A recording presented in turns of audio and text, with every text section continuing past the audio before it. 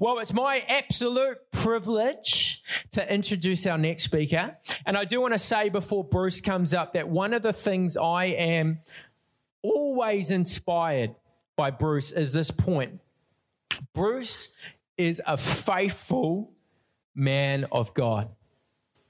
It's the hallmark on Bruce is he is faithful.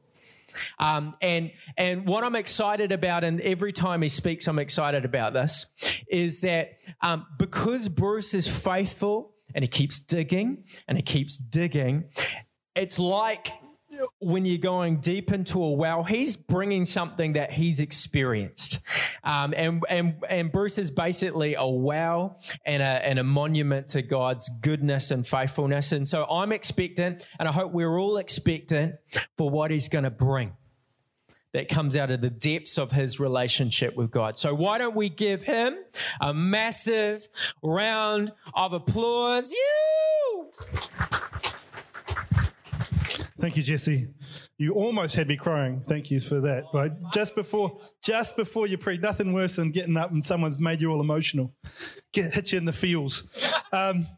But we're gonna move on. I love what Rod just preached because I was actually sitting on Habakkuk 3:2 about 30 seconds before he got there because it's one of my favorite verses. And as he preached, it triggered that in me as well. I love that verse. It's awesome. And Isaiah 61's been meaningful to me in my life as well. In fact, the first sermon I preached was from Isaiah 61 because it's so amazing, and I think it's for us today. But we're gonna track on with what I've got for today. And so I'm going to tell you a story. So, and it's actually around the 1860s as well. 1859 is where my story is from. It's actually about a French acrobat, he is a guy called Monsieur Blondin. It was his stage name. He was apparently blonde. And he, according to the story, he had a dream one night. And so he decided that he was going to cross the Niagara Falls Gorge, so just down from the falls, on a high wire. So we set out, he got this all set up. It's about a 700-meter span that he had on this wire. It's a bit crazy. And it's about 70 meters above the river after the falls. He set it up, he tested it all, got it all running, and had guy ropes, of course, supporting it from the sides, except for this middle section where it sort of changed from the Canadian side to the American side. There was a gap of about 15, 20 meters that had no guy ropes there, so it was a bit hairy through there. But he set it all up, and he started doing these high wire crossings through. And so he walked across it normally, with a big pole and that sort of stuff. He, of course, was a guy who liked to show off. So he decided to do it dressed as an ape one time. So there's an interesting choice to make.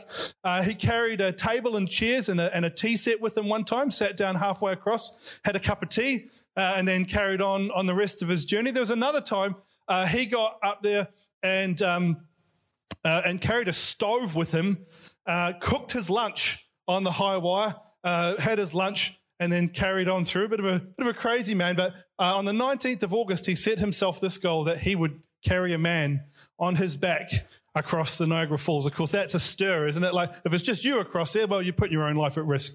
But in this instance, he was choosing to put another man's life at risk. He manages to convince some crazy man to join him in it, that someone obviously that fairly trusted him well enough that in his skill.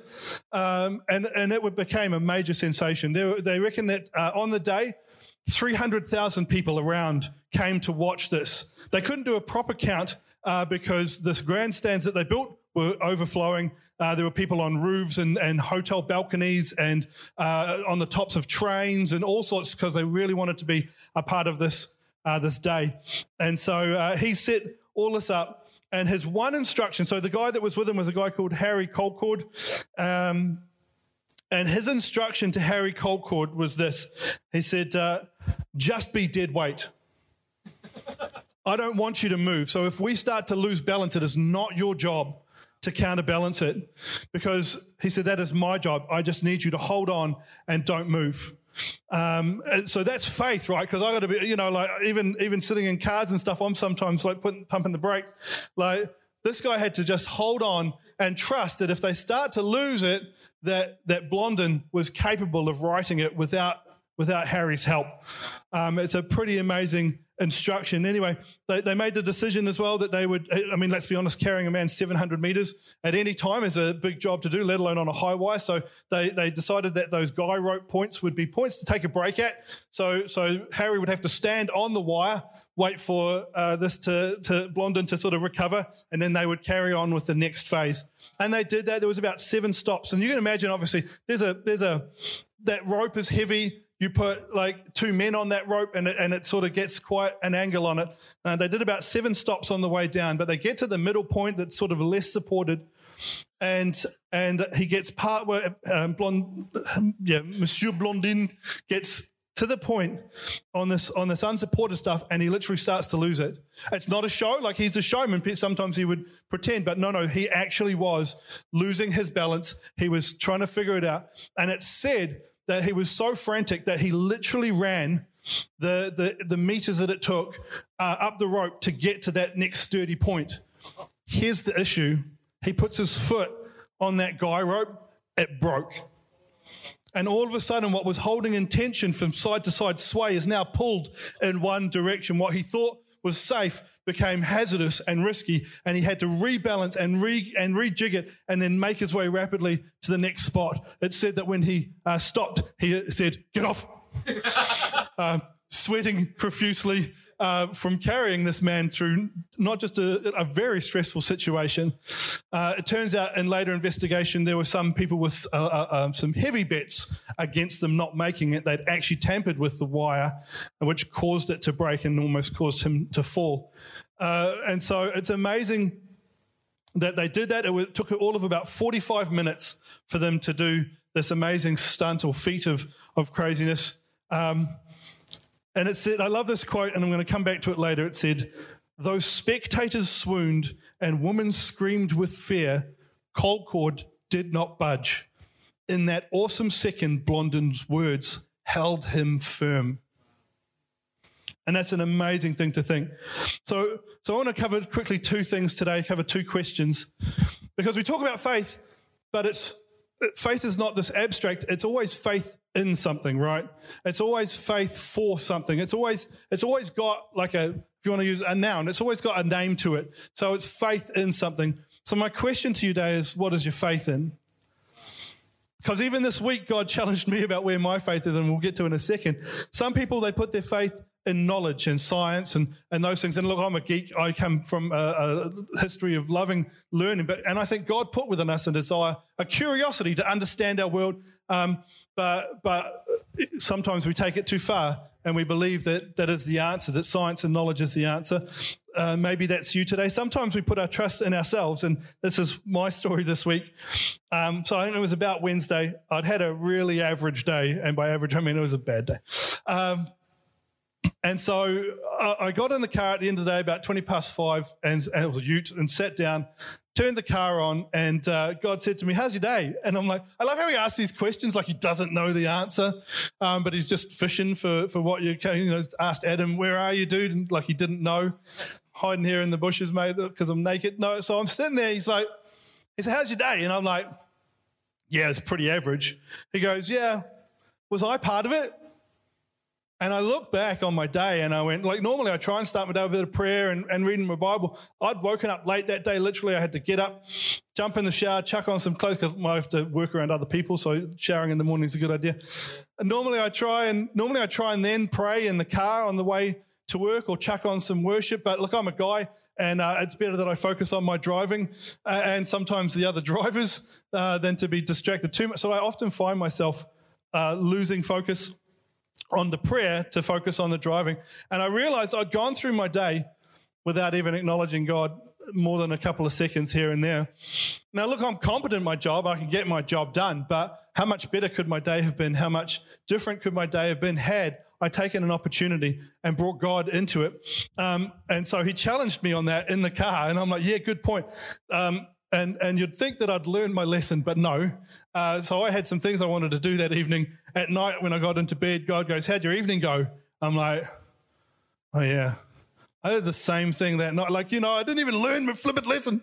I learned it the next day, though. I definitely learned it the next day. But I think we can sometimes put our trust in ourselves. We can put trust in other people, or faith in other people. Sometimes we put a lot of pressure on someone else. There's some people who think that getting married is going to be the answer to all of their problems. They think that this person's going to answer it all for them. Or maybe it's a boyfriend, girlfriend. If I finally find the right person, maybe it's a leader. And look, there's news stories now about so many issues with church leaders and things happening. The reality is we're all human. There's only so much burden we can bear. I am not your answer. Hopefully, I'm pointing to Jesus, and he's your answer. The Bible says to honor those who lead. It doesn't say to idolize them. Sometimes we put our trust in money, right? We sleep better when the bank balance is looking good and our investment portfolio is looking healthy if you have one of those. But sometimes we put too much trust in money. Is a great servant, a really bad master. And if you're chasing money for the sake of security, you're going to find yourself chasing a dream, and it's not going to happen. Sometimes we put our trust in technology. Now, I don't want to bag it too much because our robot overlords might hear me. But technology, I think I was talking to Graham Simmons the other week, and he was saying, they brought computers in and they said that we'd be able to do the same amount of work in 10 hours. So you'd have a 10-hour work week and be just as productive. Anyone working just 10 hours a week and earning? And I don't know anyone. I swear I'm working more hours than I had, and I've got a computer here and all sorts of stuff. Technology has its place, but I don't think it's going to be a place that we can trust and put our faith into, is it? I won't labour on this one, but some people believe that if the government had the right policies, that everything would be fixed. Here's the thing, God created the law for Israel, and even he said that it really didn't fix much. It literally just highlighted the things that were wrong in people's hearts. So if you think the government's going to fix the world, if you think the right policies are going to do it, reality is that our world needs heart surgery. The world needs things in its heart. And so and don't get me wrong, good people in positions of influence are something we should be striving for. Absolutely. But they are never the only answer. Anyway, so in all of those things, we come back to what's our faith in. And Proverbs 3, verse 5 to 6 says, trust in the Lord with all your heart and don't lean on your own understanding. In all your ways acknowledge him, and he will make your paths straight. He is the one who moves mountains. I love it. Rod talked about the faith of a mustard seed. If you put a mustard seed next to a mountain, what kind of multiplier do you need to put on that mustard seed to make that thing move? Like, that's a multiplier that only God can provide, right? Miracle. It is. It's a miracle. And I am going dry. Oh, excuse me.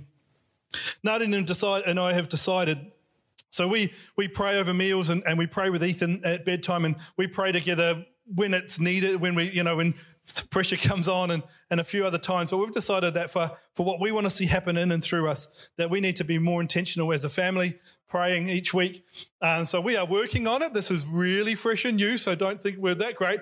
But we are planning on one night a week, me and wife and son praying together as a family, and then one night a week, me and Nadine are going to pray together. We started it this week, and we're just trying to see what nights work for us because we got busy schedules. And I think it was Wednesday again, so I did it. By the time I got to bed, we'd prayed. But on that Wednesday night, we were praying, and there was a list of things that we'd raised. There was also a person that we'd talked about that we'd sort of lost connection with. And we knew that there were some changes going on and some life stuff happening, and we hadn't planned on praying for them, but in the midst of our prayer, I started praying for them, and then Nadine prayed for them. And so this person that, we thought, hopefully they're doing all right, but they're not replying to us. We don't know what's happening. They were on our heart, so we prayed. Within 24 hours, we had a message from them making contact with us, just touching base. And we're like, God, thank you so good that this person that you put on our heart, we pray, and all of a sudden we start to see some fruit from it. That's amazing. I was reminded as well, when I was 18, me and two mates used to get together every Thursday night. We'd go and we would pray for an hour. We had our list, we had our things. And I can tell you, we did that for like 6 months. And there was not a week that went by that there wasn't something from a previous prayer meeting that wasn't answered. Every week someone came back and said, hey, you know how we prayed for that last week? Or you know how we prayed for that a month ago? This is what's happened. This is what's going on. And we were just encouraged and pumped because God's the God that we can put faith in. He's the one who can answer the prayers. He's the one that we can see things happen through. We'll move on. That's good. Come on. We have to trust God and then let him work. So that's the first question is, what is your faith in?